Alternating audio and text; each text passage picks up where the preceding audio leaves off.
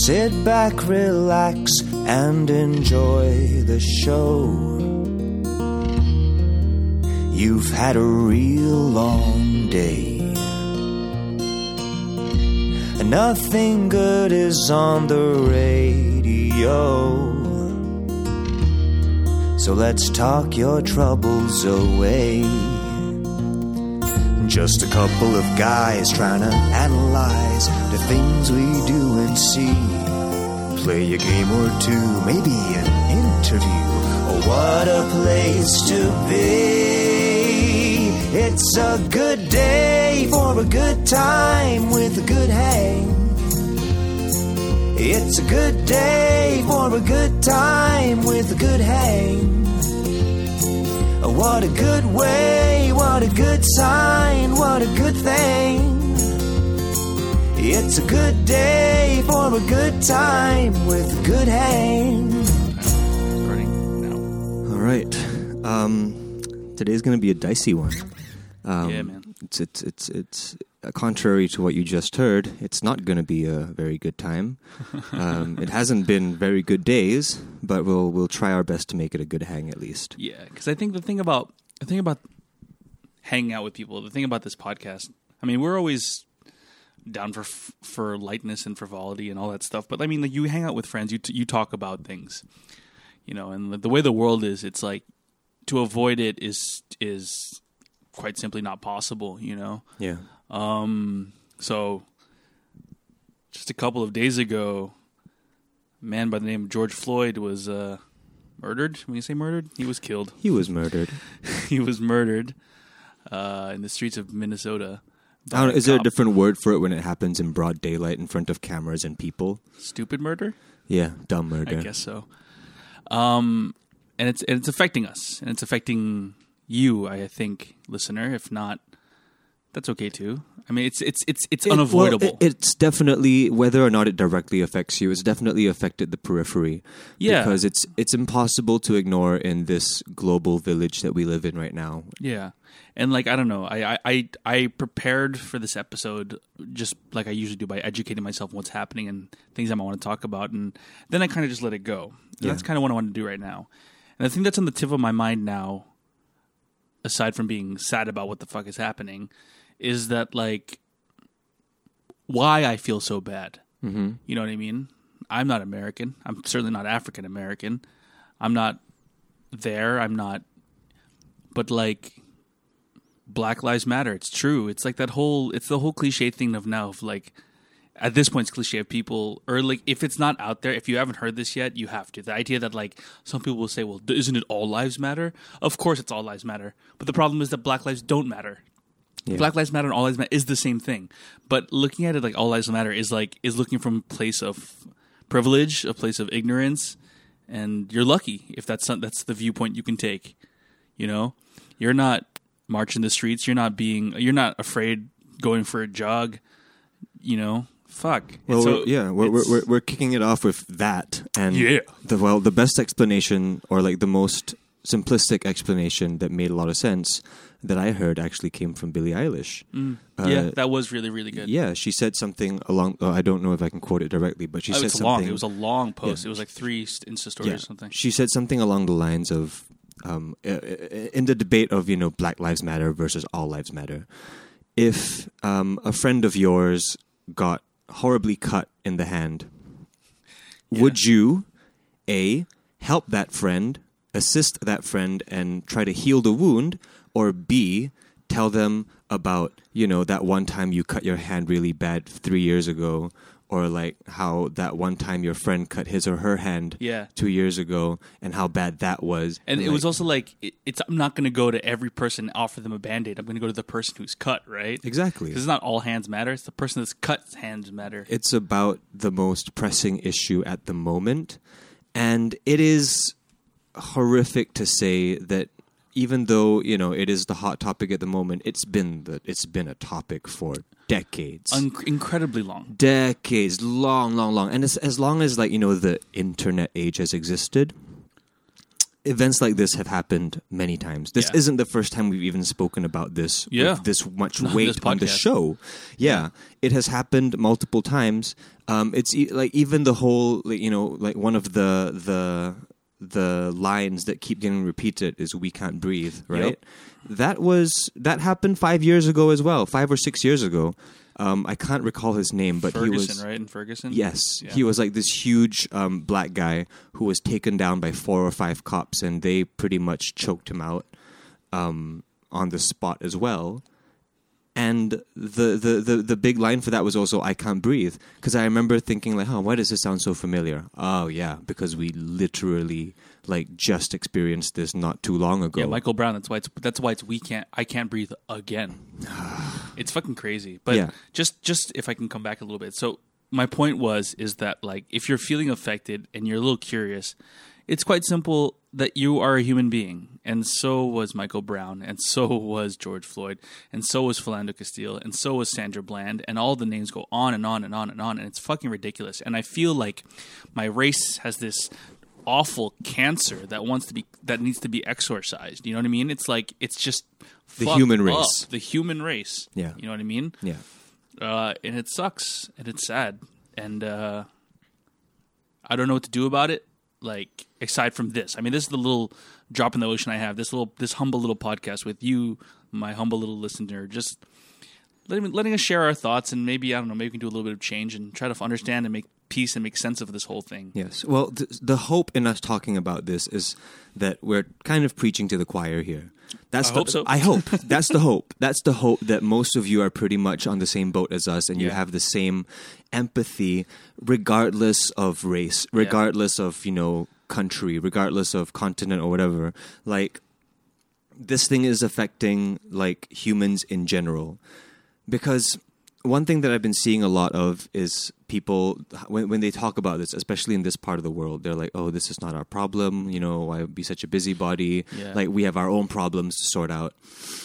Yes and no. I understand that perspective. Of course I understand that perspective when you have, like, you know, poverty in your own country, or if you have unemployment in your own country, especially in the midst of this COVID outbreak. You have so many problems that are on the doorstep of many, many different countries.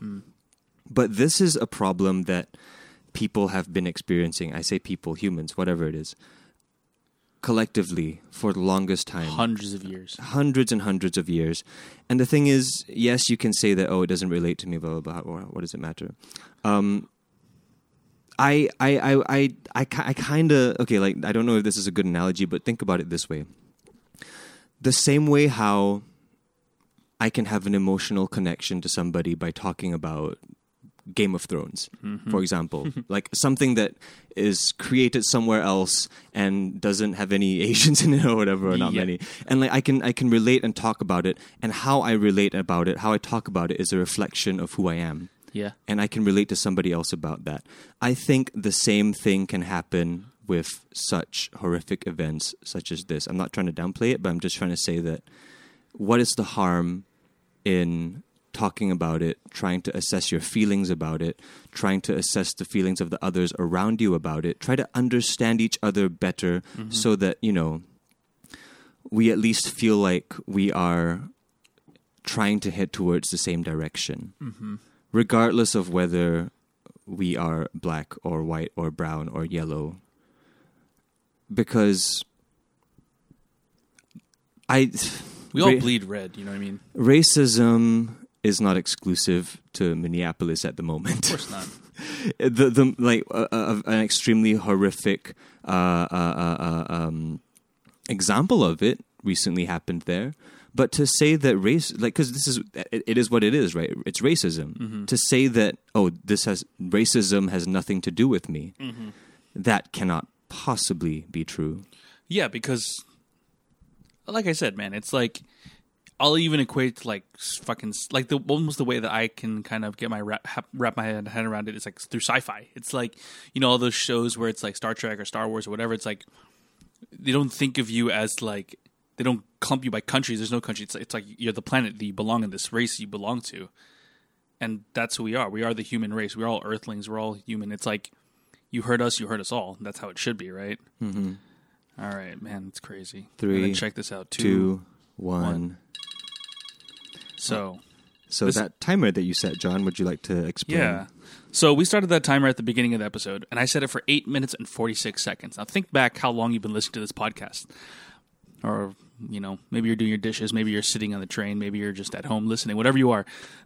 That was 8 minutes and 46 seconds from the end of our theme song to this moment, and that's how long that police officer had his fucking knee on George Floyd's neck. That's a long time. That's a bit too long. That's why UFC has referees to stop chokes. Because a human being can't withstand a choke for that long. Oh God! A human being is once you cut off the air supply, then death happens unless resuscitation happens very soon after. But Nathan, he could talk. He's fine, right? Fucking, that's so stupid. It's so stupid. It's like, oh God. I think one of the most heartbreaking things that I've seen come out of this is there's a whole fucking list of things that have been heartbreaking about this, but to see the response from the people over in the U.S. trying to justify it or trying to downplay it by either raising up the fact that he had pre-existing health conditions. That's so stupid. That is just... Okay, sure. Okay, I had a flu, but then I still died because I had a knee on my throat hole. Oh, fuck me, my brain needed oxygen. That's my bad. Oh, yeah. No, I should have taken care of that diabetes. Yeah. Jesus Christ, that's one thing. But, that's worse, because you know what that is? That was the official coroner's report. Yeah. But there was an independent coroner's report. I don't know if you read this. This was like an hour or 2 or 3 hours ago that it broke, that an independent coroner's report came out. They were hired by the family. Yeah. And guess what? He died from asphyxia, from being unable to breathe. Yeah. That was the official. That was the independent coroner's official finding. Yeah. As the cause of death. And then there's people also saying that, this is not the work of the police force. This is just the work of some few bad apples. Which we have heard that argument multiple times before. Yeah. Which then blows my mind. Do you just assume that people are dumb? They can't remember something that happened a handful of years ago, and also, that you're using the exact same rhetoric to try to defend it. Did you read Chris Rock's response? No. Oh, I love his. His is a few bad apples, but some jobs you cannot have a few bad apples. Yeah, no. You can't have a pilot who's going to be like, I think I'm going to hit a mountain now. Yeah. I'm a bad apple. You can't have a bad apple doctor. We know those exist. But and the thing is okay, it's a bad apple. Nathan, if I literally have a dozen apples and one of them is bad, I take a bite into it. It's might be a little bit gross. I can throw it away. Or even worse, it's so bad that I can see it and I can get rid of it. Mm-hmm. That's what you do to bad apples. Yeah. They're either not that bad. Yeah. Or they're so bad that it's obvious and you get rid of it. Yeah. This fucking analogy is so dumb. Yeah. A huge part of what, and sorry if we're just jumping around because there's just so much to digest. There's a lot. One of the few things that I never quite understood, which might be, a demarcation of a much deeper problem, is that you would think that once they put body cameras on police officers, that things would get better. You would think that after the 8,000th video of police violence is posted online, that they would kind of wake up to the fact that maybe we should stop doing this. Or, the weird twisted part of my mind is why don't they do more of this behind closed doors? No, the twisted thing is that they don't see that it's wrong. Exactly. That's why I'm saying it's clearly marking a much deeper issue, because you would think that all these things would stem the behavior. You know, it would just stop it if people were aware that, okay, if I do this bad thing, I will get destroyed. If I am seen doing this horrible thing, I'll get destroyed. But still, clearly, because, for example, if I was shoplifting from a store with no cameras for a month, and then suddenly they install 4 cameras in every corner, I'm probably going to stop shoplifting from that shop. Unless I had an insatiable desire to steal shit. Unless I had a unquenchable thirst to continue stealing from that store. And that makes me think that this is, it runs so much deeper, because they've been burned, I say they, I mean the police, the authorities, they've been burned so many times by the same fire, but still there doesn't seem to be any kind of learning.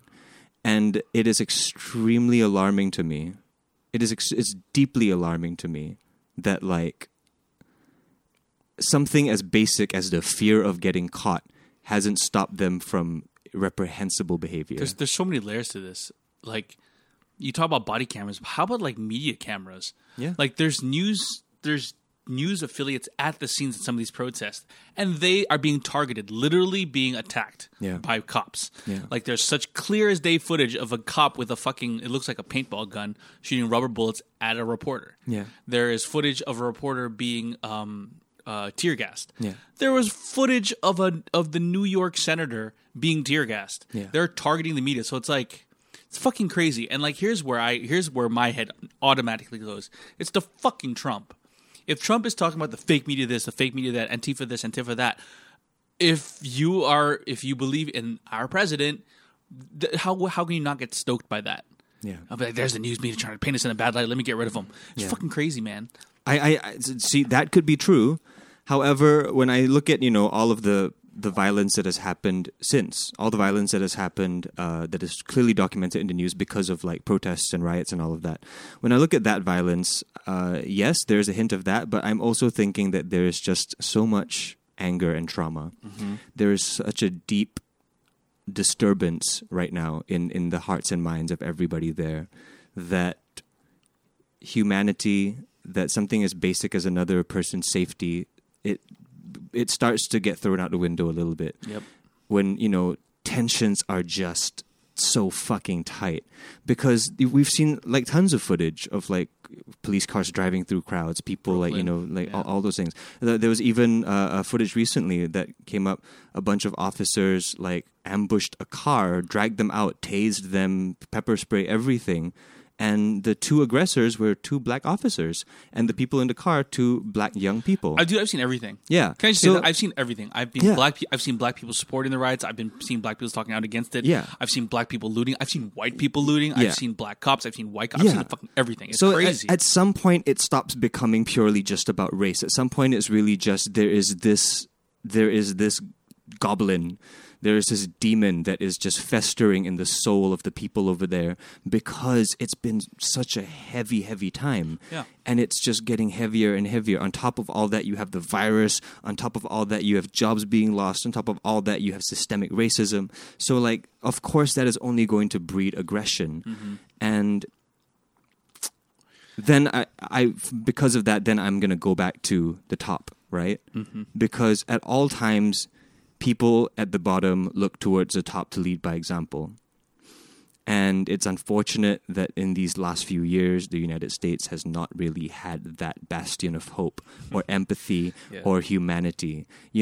Like, you can argue all you want about whether he's done a good job or whether he's, been effective or whatever, but you cannot argue the fact that he has sown so many seeds of division in almost every aspect of life over there, be it the media, be it just like holidays, be it like the social media, everything. He has sown a seed of division in almost every aspect of life that suddenly it has no longer become about like, this person is wrong about that, but right about this. It has purely just become, if you believe in this side, then you are completely wrong. And we see a manifestation in that in like how the states have opened up in regards to the quarantine, the corona quarantine. Like, you look at a map of states that have opened up and the degree of which they open up, and then you look at a map of blue states and red states, and it's almost the same. It's almost like the red states are opening up because they don't care. The blue states are not opening up that much because they care about whatever. And that's when it crosses the point of logic and it goes into the point of just kind of like almost cartoonish behavior. Because it's no longer about understanding. Understanding is out. Empathy is out. Mm-hmm. Humanity is out.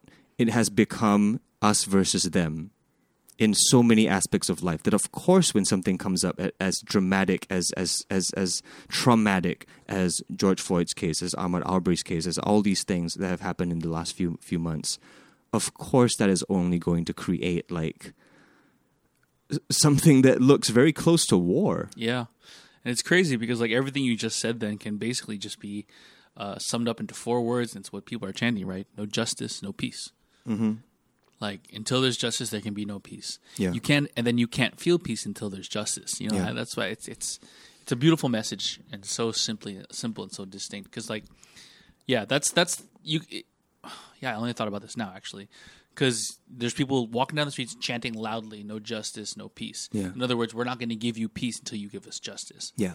But then like the deeper meaning is that there can be no peace if there's no justice. Yeah. You know what I mean? You Well, can't have one without the other. It goes back to this thing that Trevor Noah spoke about a few days ago when he voiced his opinions on what happened. I thought he put it very, very nicely, especially in regards to the riots and the looting and, you know, all the chaos. He said something along the lines of the social contract. Like there is an unspoken social contract between a citizen and the country that they live That's in. what society is, yeah. And yeah, society is about those like unspoken social contracts. Like if I have healthcare and I have an education and I have the ability to thrive in this economy, then I will not kill people and steal shit and be horrible. You know, there's that kind of social contract. And in the eyes of a lot of African Americans living in the U.S. now, the social contract has not been upheld. It has not been honored because over and over again they see people that look like them get unjustifiably murdered, dumb murdered. And because of that, they no longer feel the obligation to uphold their end of the social contract. Therefore, it's all for the taking. Yeah. Chaos, riots. It's looting. like if the rules, if you don't need to, it's like you don't have to abide by the rules if the rules don't have to abide you. You know what I mean? I completely understand that because okay, like let's talk about the big topic or like the big conflict right now, where a lot of people are saying that the riots are bad, that the looting is bad, all of that. Like, what do you think about that? That's a lot, right? That's all Trump is talking about. Exactly. The only way that he has been talking about this is not through sympathizing with George Floyd. It is not through sympathizing with the African American community. It has just been about the looting and the rioting is bad and it's evil and the people involved in it are evil and they're thugs. That has been his narrative. Yeah. And that has been the narrative of a lot of people right now because of that in the news media, that the rioting is bad, that the looting is bad. And I'm curious how you feel about that. Like, there's so many things I've read. I'm trying to remember the most poignant ones. Forgot who posted this, but some random celebrity was like, the natural way of thinking about it is like, it's awful that George Floyd died, but looting is not the answer, right? But the looting has to stop.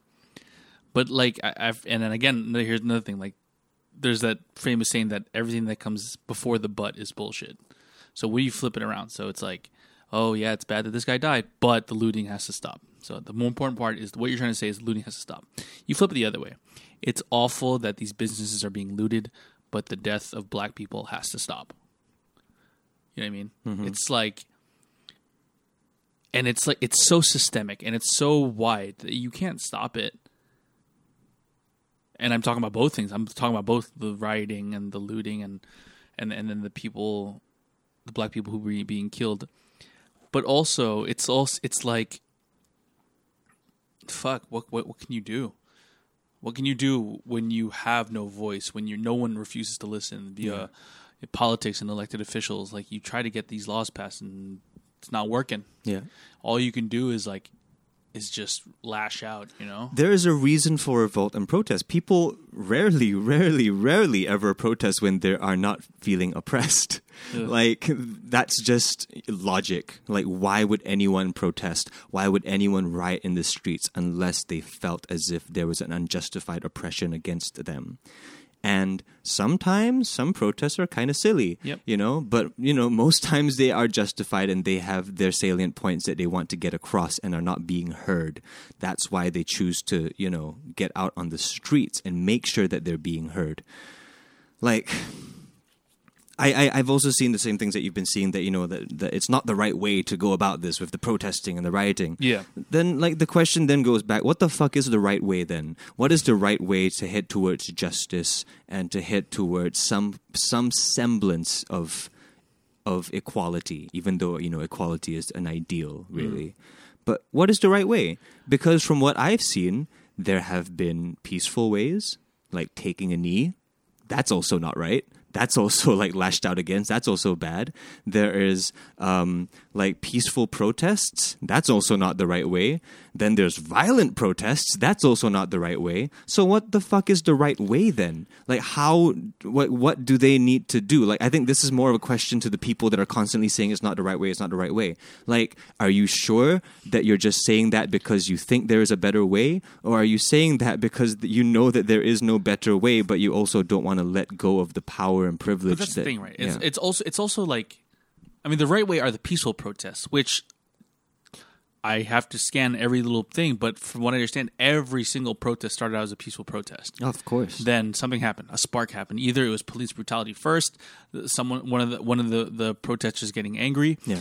There's legit. I don't want to be conspiracy theorist, but there's a lot of evidence to show that, like, white people or, like, people who work for the police are doing things like graffiti and starting looting. There is stuff. actual video evidence. Right? I've seen a few videos Me too. of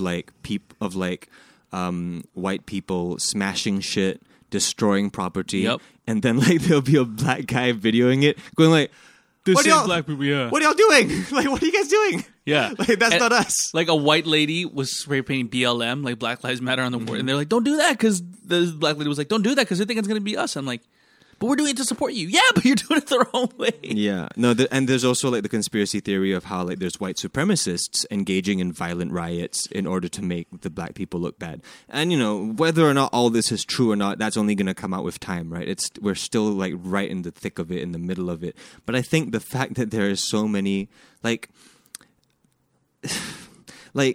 just the fact that there's division about that alone. Like, there's division about the fact that a group of people are trying to find justice for themselves against a government that doesn't care, or against a system that doesn't care.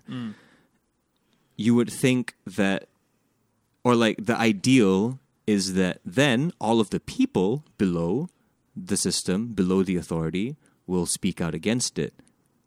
But that hasn't been true, again, because there's division in every single aspect of life. So there are people that are going against it in every ladder of society. And because of that, it sometimes delegitimizes a movement for some people. It vilifies a movement to some people. And it really is heartbreaking to see. Yeah. I wanted to talk about talk a little bit about, and you know, like, hopefully this episode is not going to just be all this, because then it would just be bummer. Although it's an important bummer, and it's one that we should all, like, you know, make sure that we engage in some way. But, you know, we're still here to entertain you, whatever. Yeah. But I wanted to talk about how we can help here. I wanted to talk about how, like, something is so far away, we can still be a part of the conversation. Because what I've seen a lot of is people, like I said earlier, saying that it's none of our business, why care, you know, like, you know, don't be so capo, you know, it's like, don't try to, like, don't be a poser, it's none of your business. You've actually seen stuff like that? Yes. That's funny. Check out the Straits Times comments. Check out the comments of, like, people that have posted, like, you know, a hashtag Black Lives Matter photo on their Instagram, and then, like, there's comments saying, like, well, you think you black, like, yeah, it's things like that. It's things like that is like, you're missing the point, right? We don't need to be living in that country. We don't need to be an African American. We don't need to have, you know, those direct life experiences in order to speak out against injustice.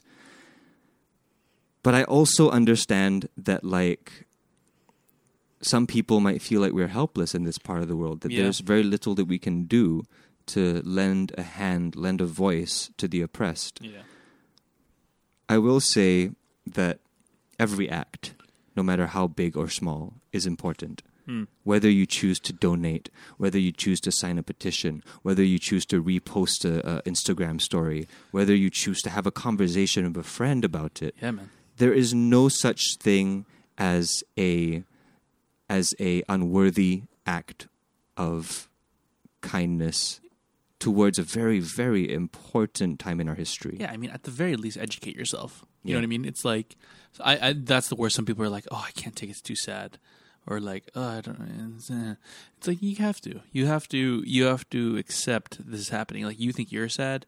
Imagine being George Floyd's mother. Yeah, his father, like the his thing is, sister. like, It's you can't say that you're tired of hearing about racism, even though, you know, it's really such a big part of the social zeitgeist over the last, like, even more so, like, in the internet age, right? As long as we've had the internet, it seems like it's been about these racial politics. So, like, there's always people saying, I'm tired of hearing about it. Like, yeah, sure, poor you're tired of hearing about it. How about people that are experiencing Exactly. it on a daily basis? I'm sure they are exhausted, but they don't have the option to just close their eyes and, like, look at puppy pictures on Instagram. I think it's a balancing act, right? Because I think you have to, like, if you're truly, I mean, you really do have to take care of your mental health and well-being, your emotional health and emotional well-being, but Yes. you need to have that perspective. Yes. You have to at least understand that it's amazing that you have that ability to ignore this. Yeah. At the very least, you have to acknowledge that. Yeah. And then try a little more. Try to educate yourself a little more. Try to do what Nathan said. Try to reach out. Try to talk to someone. Try to donate. There's tons of places you can donate. Anything, like literally anything that you can do that is a step towards the right direction. There is no step that is too small. But if you choose to use a important movement instead to incite hatred, if you choose to use an important movement instead to drag other people in the mud, that's when it becomes opportunistic. That's when it becomes exploitational. That's when it becomes kind of dark, to be honest. And, like, I'm sorry, I'm being vague here, but I've been seeing a few things online where they're kind of using this whole new, like, hot topic, this new conversation about race being brought up again, to now call other people out for being racists, to call other people out for being, like, horrible people or hypocrites or whatever, or just, you know, completely try to defame somebody. And it's just not the right way to use this conversation. It is not the right way to use this conversation, not at all. The first two examples that pop up in my mind that are closer to Singapore, I guess, is, well, the first one was over the weekend. There was a very long conversation started about local rapper Sugar Shay. Okay. And about him needing to change his name. Okay. Yeah. There was a whole conversation of him needing to change his name because it is defamatory, it is insulting towards black culture, it is exploitation of black culture, because, you know, I guess because of the closeness of Shiga. Is that what it N-word. is? It's supposed to rhyme with the N-word? It's not. The Sugar Shay made his name because it's a phoneticization of the Chinese phrase Sugar Shay, which means "who's that?" Meaning, like, who is that person? Like, Sugar Shay, Sugar Shay. Like, it's kind of like a condescending way that people have addressed him in the start of his career. That's great, and I've never once made the connection that's related to the N-word at all. And, like, the two G's in it stand for Grizzle Grind, which is like his crew. That's and I'm not cool enough to know too much about that, but people were using this very hot topic, this thing that everyone is talking about, this thing that everyone is posting about. And instead of trying to take a step towards a positive direction and contribute, they then choose to use this movement as an opportunity to take other people down. That's crazy. That's ridiculous. You know, whether or, you know, say for, like, let's play devil's advocate. Say, his name is derived from the N-word or whatever. Say, for example, it is, even though, you know, I know the guy and it's not. Say, for example, it is. Is the right way to have that conversation then to, like crucify him in public? Yeah. Because now you go to his page and there's a whole conversation. There's like hundreds of comments on his Instagram basically, change your name, change your name, change your name. So, okay, look, suddenly the conversation is no longer about the oppressed. The conversation is no longer about finding justice. The conversation is now about a herd, like a angry mob standing outside someone's house, like yelling about something that is, may or may not be true. Yeah. When there are far more important conversations to have. Nathan, that's so messed up, and it's absurd, and I just have to laugh. Maybe just chuckle, but don't worry, I won't snigger. Well, another thing that popped up was in the last few days was a friend of the show, Dikosh. Whole bunch of people have been digging up his old tweets where he used the N-word. And he did. Yeah, I'm like, okay. All right, so at the moment, I'm on their side. Keep going. He did use the N-word a few times, like a few years ago in his tweets, just, casually as a way to just casually using it.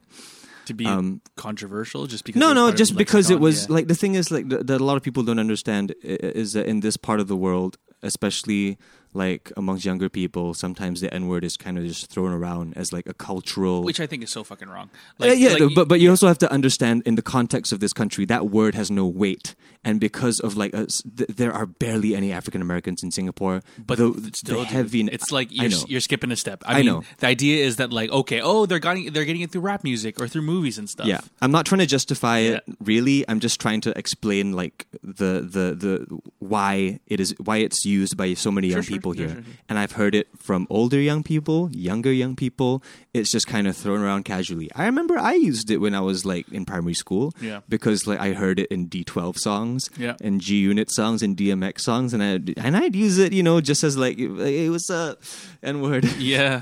And then like at some point I stopped like around like 14 or 15 just because because I started watching movies where black people got very upset. I mean they had to do that. Yeah. Like the first wave of black culture coming out was like just again. Yeah. But then the next wave with like the Dear Black People or the Blackish and stuff where it's like, you can't do that. Yeah. There was a whole episode of Dear White People Dear White People, excuse me, where like this black guy and this white guy were getting along, and they're at a party and they were singing a rap song, and because it's in the song, the white guy said the N-word, and the whole episode was about that and the fallout and stuff. Mm-hmm. You just don't do it. Yeah, but anyway. He did. He used the N-word in a few tweets and all that, and just used it kind of casually. And to be honest, I know a lot of people in the scene, a lot of people our age, that also kind of throw it around casually, but have also made an effort in the last few years, because these tweets were from like 4 or 5 years ago. They have made an effort to educate themselves, to understand deeper, And D, he did apologize for it like a year ago or 2 years ago. He apologized for his use of the word, and he has not used it liberally since. But still, yes, his use of the word is wrong, but is using this important conversation about race to now expose somebody for past wrongdoings that have, since been corrected, but, because you want attention, you want clout, you want people to talk about what you've been posting, therefore you drag someone through the mud about it. I think that is far more insidious. Well, what's the thing? Was it like D posted something and someone responded and say, hey, but you did this before? Is that what it was? He posted something about the recent... Okay. Yes. That's the thing, is that like... And I'll stand by this. I fucking think hypocrisy is over-villainized. I just because that's what it is, right? People are just like, you fucking hypocrite. It's like, no, wait. What's worse, someone being a hypocrite or black people being killed? Yeah. For me is what's worse, someone with no harmful intent casually using a word, or somebody who has the intention to drag someone down in the mud. That's worse too. And to crucify that person on social media. I would say that the latter has actual Machiavellian intentions, whereas the first one is more of a faux pas. But I think that's what the root of it is that humans have such an innate disgust of hypocrisy. Yeah. It's almost poisonous. It's almost like, ugh, get that taste out of my mouth. You're a hypocrite. Ugh. Mm-hmm. But then you disregard, one, their original message, B, the fact that they've changed, and C, fuck you. Yeah. Like, you know what I mean? It's like... Well, so like, to go further on this, Faka Fuzz, has he ever been on the show? No, he should be, though. Yeah, we'll fix that. He recently did a podcast that just dropped 2 days ago, where he spoke to a comedian friend of his, an African-American comedian friend of his that lives in the U.S., And they spoke extensively about the use of this word. And they spoke extensively about how he, Fuzz, has used that word before, casually, just throwing it around casually. And they actually had a useful, constructive conversation about it. As opposed to being like, but you said this and you said that back in 2015. But it, like, to shit on somebody before you understand what their intention is, to choose to crucify someone instead of educating them, it's just taking 1,000 steps backwards, you know? Like, I know, like, maybe doing the other thing is easier, or it makes you feel good, or it, like, boosts that part of your mind that just has that Schadenfreudian, like, little thing that wants to go yum, yum, yum, yum, yum, you know? But it is so much more useful to have proper conversations and educate yourself. Because, like, here's the thing, to speak specifically on this use of the N-word, right? Because I grew up here, because I was born and raised here, I understand that people tend to use it kind of cavalierly. Yeah. It's less common nowadays, but every once in a while you still hear it. Usually just as like emphasis. It's usually used like the same way how someone would use la, you know? Yeah. It is used for emphasis. It's just used as a thing. It's never used as a slur. Yeah. But the thing is, that word has power. Power that maybe some of us don't understand. Power and weight that some of us have never been in close proximity to. And to be honest, the only reasons why that I kind of woke up to it is, you know, TV and movies that kind of tell you that, it's not good. Yeah. But also because I had actual life experience, like living in the US, studying in a school where there was a very, very mixed, diverse group of people. And for the first time in my life, at the time when I was going to college, making friends of African American descent. You know, like I've never had black friends before, but suddenly I am having conversations with them, being friends with them, going to their house for dinner, inviting them over. Like suddenly it becomes so close to me. And also because firsthand I experienced, well, okay, how do I tell the story? I was the manager of an a cappella group. It's a good place to start. I was the manager of an a cappella group in which there were black people, white people, brown people all over. And there was once we were en route to a gig and just playing music over the radio. Jay-Z song comes up.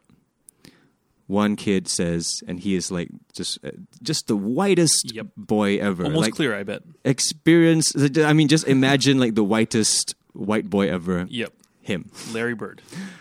Like a young Larry Honestly, Bird. Not far. And he says, oh, that word doesn't even rhyme with N-word. He just says it casually, you know, because like it was over, there was just playing in the bus and we're en route to a gig. And he says, oh, that doesn't even rhyme with N-word. Just as that, you know, just to say it.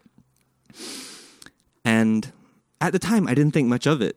I really didn't think much of it. It was just kind of like a thing that he said. What was the other word? I don't know. Yeah.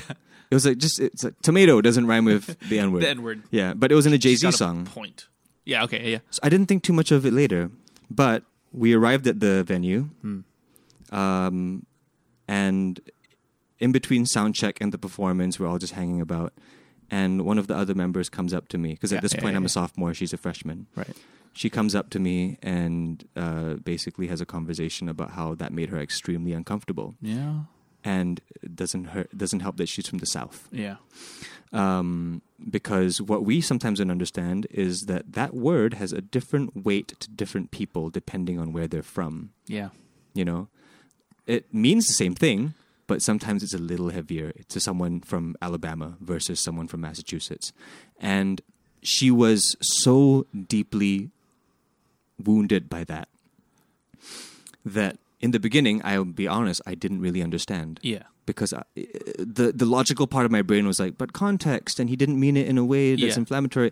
But like when I was listening to her speak, seeing her cry, then I was like, okay, this is something I don't understand. Yep. That's good of you for recognizing that. Yeah. Because my brain was not recognizing why she was so upset, but my heart knew that she was. Yeah.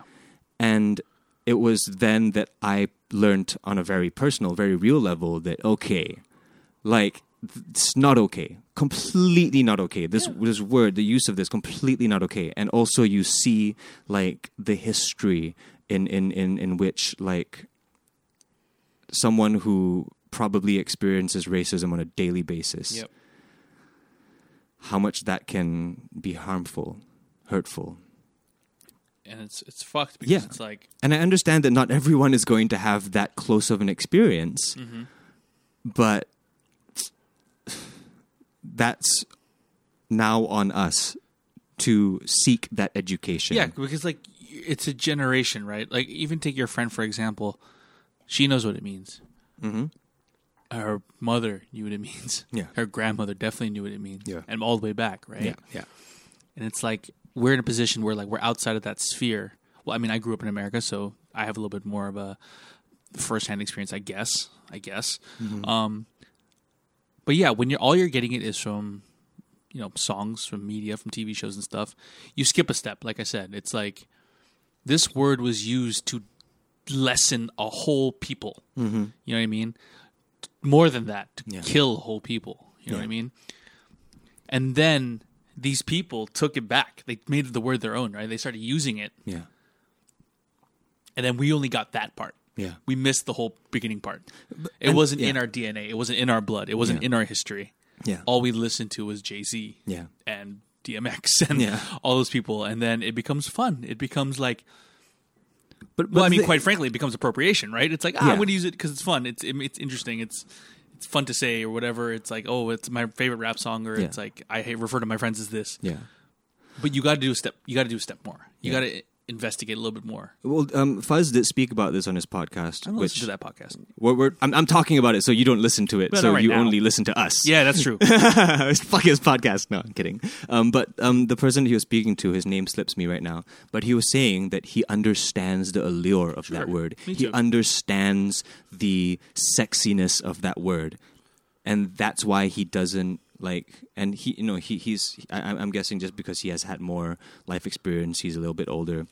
He doesn't necessarily immediately prosecute people that uses it. Yeah. Because he understands, when out of context, he understands like the magnetism and the attraction of that word. But, you know, it doesn't help. In fact, it is probably the root cause of why it's still not okay, because shit like George Floyd is still happening, because oppression is still very real for that race. So, for example, if like someone calls me an Oriental or a chink, you know, sure, it has historical significance in being a way to, you know, step on a whole race of people, but I am also living in a country where I'm the majority race. Yeah.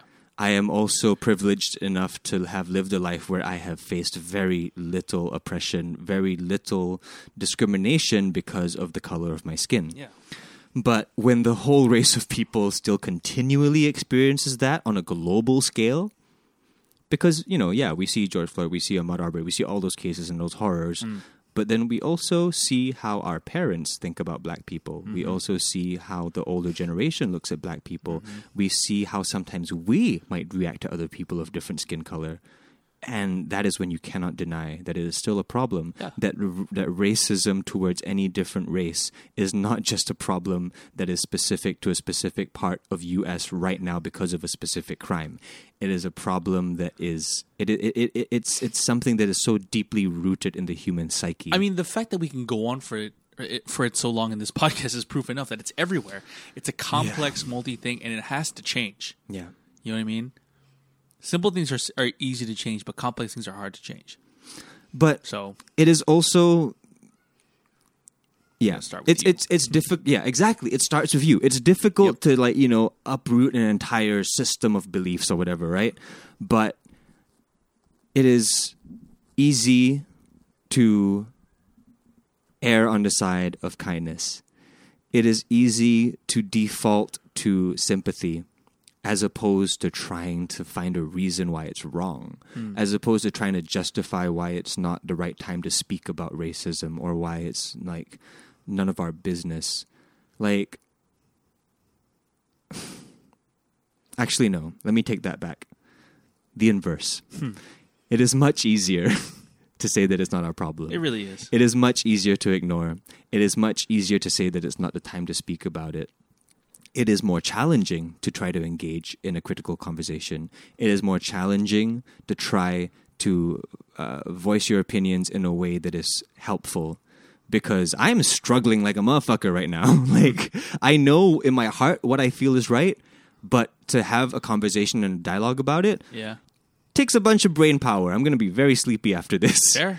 You know, it's not easy. It takes effort, but like, it's an effort that is worthwhile taking, because a status quo is a horrible fucking thing to keep. Yeah. Like, I think I've mentioned this before on the show, but I really don't think that a lot of people are truly racist, especially in our generation. I really don't feel like people are like racist in the way of like, oh, that race, I hate them. No, I don't think that is true for a majority of people. But I do think a lot of people are very comfortable in their kind of little enclaves. I mean, I think you're kind of going to the territory of like what Rhett wrote about in his article. Yes, Rhett of Rhett and Link put up an IGTV video. He read out a piece that he wrote for Medium.com called Letter to a White Man. Yeah, we'll post the link. But the gist of it is that he wrote a letter to himself from a couple years ago. Yeah. Basically, since the Black Lives Matter movement started, basically, he's reflected more and tried to figure out what his deal is. Yeah. And it's the same. He brought up all these really salient points. He's like, I know you're not racist, like talking to himself. I know you're not racist, but this, and this. I'm not articulating it well enough. I didn't memorize enough to know. But I think you're right, Nathan, that like there's less people who are outwardly racist. But I think, unfortunately, systemic racism is worse than ever. You know? Like there's so much... I don't think it's right. I think it's more laziness than anything. Yeah. And it's...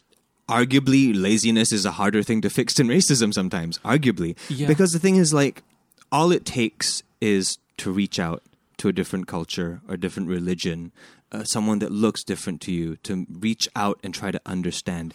It's not easy sometimes. You know, I went to a university in a different country, and I saw that, you know, people tend to want to stick with their own. Singaporeans, like, they would just hang out with the Singaporeans because they're not racist towards other races. They don't hate Spaniards or Mexicans or Argentinians. It's just challenging. Yeah. Sometimes it really is challenging. You have to step out of your comfort zone. Any kind of disturbance to your status quo, to your norm, is never easy. Same can be said for trying to get fit, you know? Like, the first few weeks are going to be tough. The inertia to even start is sometimes very difficult. But the results they speak for themselves. Yeah. You know? I really think it's less racism, more laziness. And people need to get up off their asses and make an effort to understand, as opposed to idly sitting by and, you know, like, to just say like, oh, that's wrong. That's okay. At least that's not bad. But the next step to that is now trying to really practically understand, really practically try to engage. Because, you know, I'm sure my parents don't hate black people. I'm sure my parents don't think what happened to George Floyd was justified. But whether or not they would be willing to engage on their own accord in a conversation with an African-American person to try to understand that person and try to understand their experience. I personally don't think that would happen. Yeah. Because that's what happens when your laziness becomes calcified over decades. You just stay put in that comfort zone.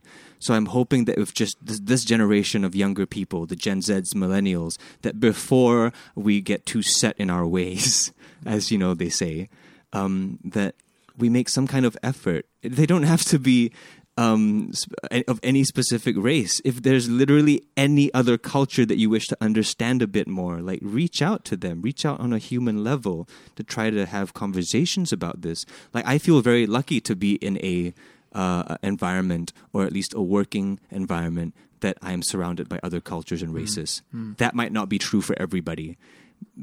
Maybe you are in a job where you are surrounded by the exact same race. Yeah. That can be true because, then it goes back to jobs and economics. Blah, blah, blah. That's what I'm talking about. But I'm lucky enough to be involved in a scene where I am constantly engaging in these conversations with Malay people, Indian people, like understanding their personal experience. And that shit's invaluable. Yeah. But it's not easy. Yeah. Yeah. But that's what I'm talking about. It's like, well said, all well said. And I think very valuable. I'm sweating. Yeah, as you should. Racism is tiring. But like, that's what systemic racism is, isn't it? It's like the unseen, unnoticed forces that causes small little things in your behavior. Yeah. Goes back to people throwing around the N-word for no reason. It's like, the system is what did that. Now, what caused that in the system, what allows it to be okay, I don't know. But it's our job to fix it. Like let's go back to the analogy of the bad cop, good cop thing, bad apple, good apple. It's not that there are a couple bad apples. It's that the orchard is fucked. The orchard being the system. There's all these small decisions that add up. Yeah. All these small attitudes that get magnified. I don't know how to change it, but it does require everyone. Yeah. So what you're saying is right. We all have to explore ourselves and what we think and how we feel and how we interact and who we talk to and why. And there's no better time to do it than now. Yeah. Because to a certain extent, I understand the plight of the older generation. They didn't have the access to different cultures and different life experiences and different stories as much as we do now. They grew up in a very insular time, in a time where, like, you just keep your head down and work, and like the environment around you is just the environment around you. The immediate environment around you is just, that's it, But in the information age, where we have access to literally almost every person on the planet, we have no excuse. We have far less of an excuse to educate ourselves. If anything, we have a responsibility to educate ourselves and to have a deeper understanding of things that the previous generation was not able to. That's how you fix the system. Yep. By fixing an entire generation of people, by fixing our collective minds. Yeah. That's a good place to end it, I think. Yeah, how was the OA? Oh, it's good. Seth said it's canceled. Man, I thought, damn it. And you never even watched Never Have I Ever. I saw like one episode. So good. I saw one episode. It was nice, and it was a nice light reprieve. Yeah, OA is a very deep, heavy, but wonderful journey. Yeah. Okay, let's put an official bow around this topic for now. Yes. Yeah. I think one thing I've been reflecting on and thinking about is this notion of the idea of not rest in peace, but rest in power. Right? And if there's any silver lining to be had about this horrible tragedy is that maybe you can look at George Floyd as a martyr, that he was the spark that lit the flame that is happening in America now that hopefully can lead to some change. The spark that leads to the flame that burns down the system or changes the system. And I hope that's the case. Yeah.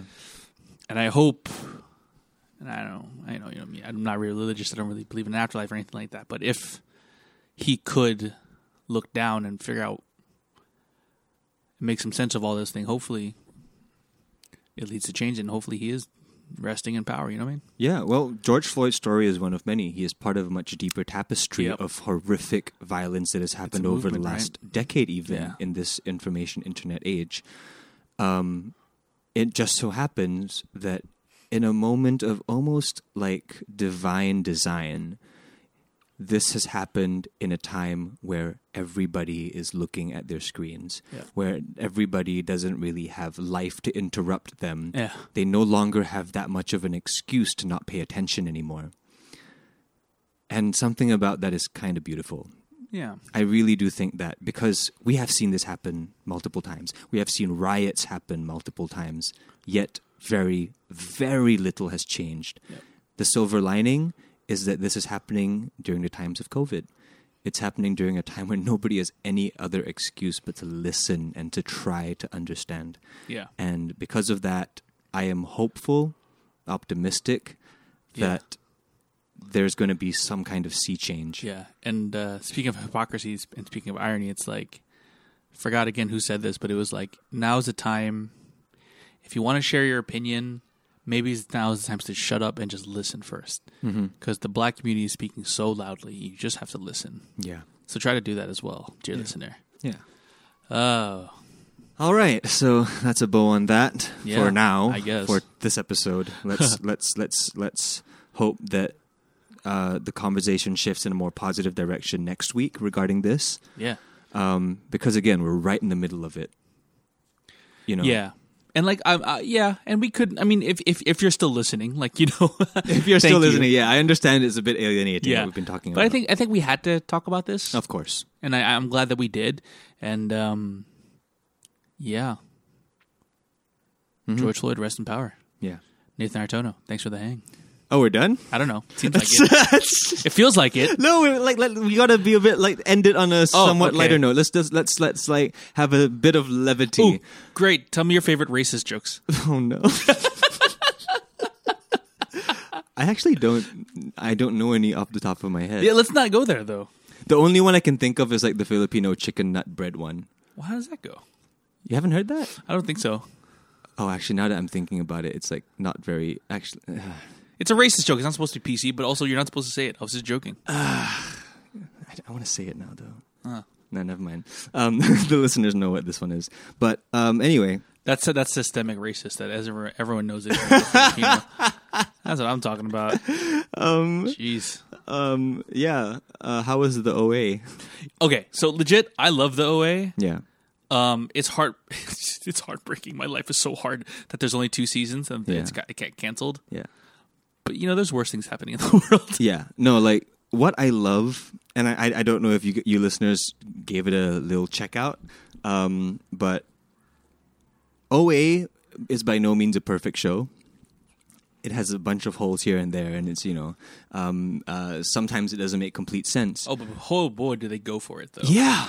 I'm starting to, like gravitate more and more towards, like, art that it has... like that feels like there are not that many cooks in the kitchen, you know, because I feel like driven. Because we're so inundated in like the whole MCU and everything, and like all the very polished Disney stuff, which is not bad by any means. Certainly has its place. Yeah, certainly has its place, but it feels different for sure. You know, it definitely feels different. Like a show like the OA was given so much creative freedom, so much. Like just bold-faced creativity that lacked a lot of the finesse you see from bigger HBO shows or whatever. That's the whole thing, right? That's all artists ever want if they're making film and TV is they want creative independence. And they were given it, and a hell of a budget. Yeah, like and something about that was just so beautiful to watch because.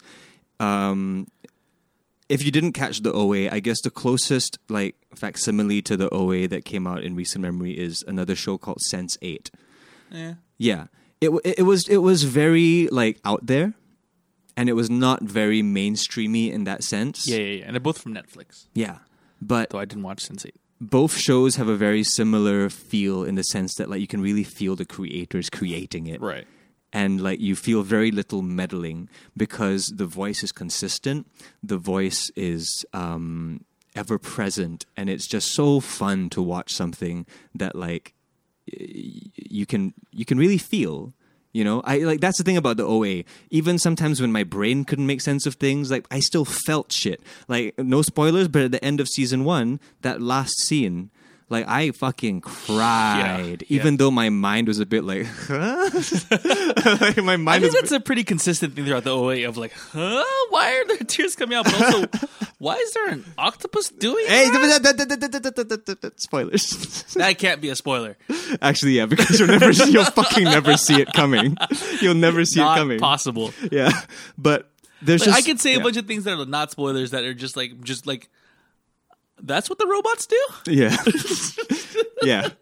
It's crazy. It's so weird and wackadoodle, but like it has so much heart. Like this, it's the exact same way of how I feel with another show that I love and I'm currently rewatching, Doom Patrol.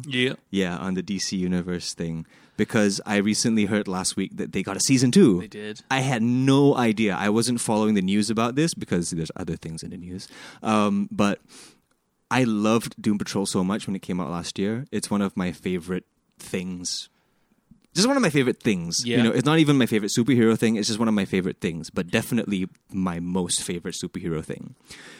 And I really didn't think they were going to get a second season because when I watched it, I was like, oh my God, this show is amazing, but also who the fuck is going to allow this to happen again? What the hell is DC Universe also? It's like... Yeah, it's confusing, Like, right? it's like, It's confusing. I believe DC Universe is a platform where you don't only have access to their whole library of like movies, cartoons, animation, animated movies, but you also have access to like all of their comics. Yeah. So it's like a very whole thing, right? Okay. And they were also doing this thing for a while. I'm not sure if they're still doing it, but they were releasing a new episode of something every single week without fail. So like just being consistent. Yeah. So like say for example like January to February will be like every week new episode of Titans, which sucks. Then March to April new episode of Doom Patrol. Then May to June new episodes of some Young Justice or whatever. So like every week there'll be a new thing. That's cool. I hope that becomes a calendar thing. Because I was talking to one of her roommates. She was like, "Oh, this show's so good, but it sucks. I have to wait 2 years." I'm like, "You just got to watch more things, so you have one thing coming out every week." But yeah, so that's what DC Universe is trying to do. They're just releasing a new thing, new episode of a new thing every week. But for my money, at least, the only thing that you should care about on DC Universe is Doom Patrol because it has the same feeling as OA, where you just feel that artistic voice. And it's a fucking weird and twisted voice, but it's so good. Check it out. That's our official recommendation this week. Like even compared to like other, because you know it's like an off kilter kind of superhero thing, which has been tried many times. You see it with Guardians of the Galaxy. It's a cool vibe. I like the team that they put together and like the personalities and stuff. That's kind of fun. Like if you're thinking about like off kilter like non-traditional superhero things, you think of Guardians of the Galaxy, you think of The Boys. Boys is great. You think of The Tick. You know, all these kind of off kilter like superheroes, what a silly concept kind of thing. But this show probably does it in the most beautiful way that I've ever seen because it's less a show about a superhero team and more about a show of broken people and second chances. Wow. Yeah. Strongly pitched. No, it's just so fucking good. And I'm rewatching it slowly now before season 2 comes out. And I can't recommend it highly enough. Right. I'll check it out again. Like I got a couple episodes into it. It wasn't super my cup of tea, but I did enjoy what I watched. Yeah. So maybe I'll finish the first season in time for the second one, and we can talk about it next week. That's our official recommendation this week. What's yours? We're not doing dueling recommendations. Sometimes anymore. it can be, sometimes it can't be. Yeah. I think if I'm going to recommend anything, it's got to be Ozark because that's what I've been jumping into, and it's really good. Bateman Bad. Breaking Bait. It's about this white collar crime. It's actually, they talk about white. This show is super white. Yeah. The Ozarks is this area of lakes that's like in Missouri. Yeah. So it's like this really kind of like redneck hillbilly. Oh, so area. it literally takes place in the Ozarks. Oh yeah. Okay, I thought it was just like a cool name. No. So this guy is like he launders money for the Mexican mob or the Mexican cartel, and then he's doing it. He moves to the Ozarks and tries to like launder through business there, and it's like dealing with his family and his family dynamics. What I like about this show, which maybe my favorite aspect of the show, is that unlike in a show like Breaking Bad, where it was like Walt and he had to keep it a secret from his family's all in on it. Like he's working with his wife and his. So it's late Breaking Bad. It's season 4. Yeah. So we start there. We start in media res, and so it's 3 seasons have come out on Netflix.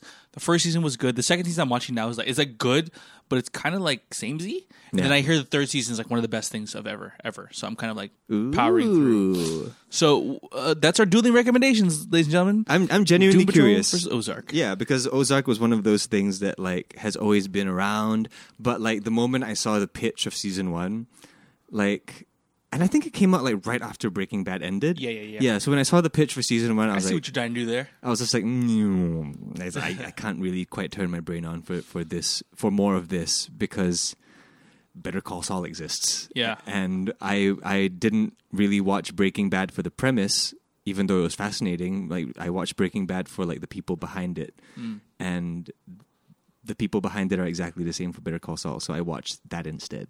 But yeah, like I'm curious about Ozark. I've been looking for like a drama kind of thing to watch because I think like lately I think because the world has been so heavy.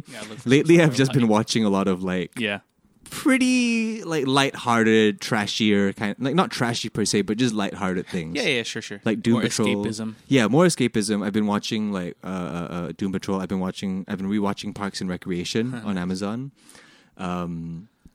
Yeah, it's a good time. Also talking about what we talked about before, I've been listening to Wolverine, the podcast. It's fucking awesome. So I'm going to plug that again if you guys haven't tried it yet. Okay, fine. If we're gonna plug another podcast, I will say that that's a good one. I will say that that's one that is, if you're into like comic book things in general, storytelling, like audio plays, which is really audio cool. plays. Yes, what was the, have you ever listened to an audio play? This is one of them. Yeah. This is crazy. Like, there's sound effects, there's Foley, there's amazing voice acting. They even do like a binaural thing where if you listen to it with headphones, like there's directions. Like surround sound. Yeah, you can feel where the characters are in the space. And I love it. I binged both seasons of it like within 4 or 5 days. Nice. Yeah, I just went on very long cycles and listened to it. That's what I'm going to do tonight. Yeah. Okay, so in conclusion, listen to us. Don't listen to Fugafuzz. Maybe listen to Wolverine. Yes. And yeah, thanks for the hang, everybody. Thanks for the hang. And hang in there. What a place to be. It's a good day for a good time with a good hang. It's a good day for a good time with a good hang. What a good way, what a good sign, what a good thing. It's a good day for a good time with a good hang.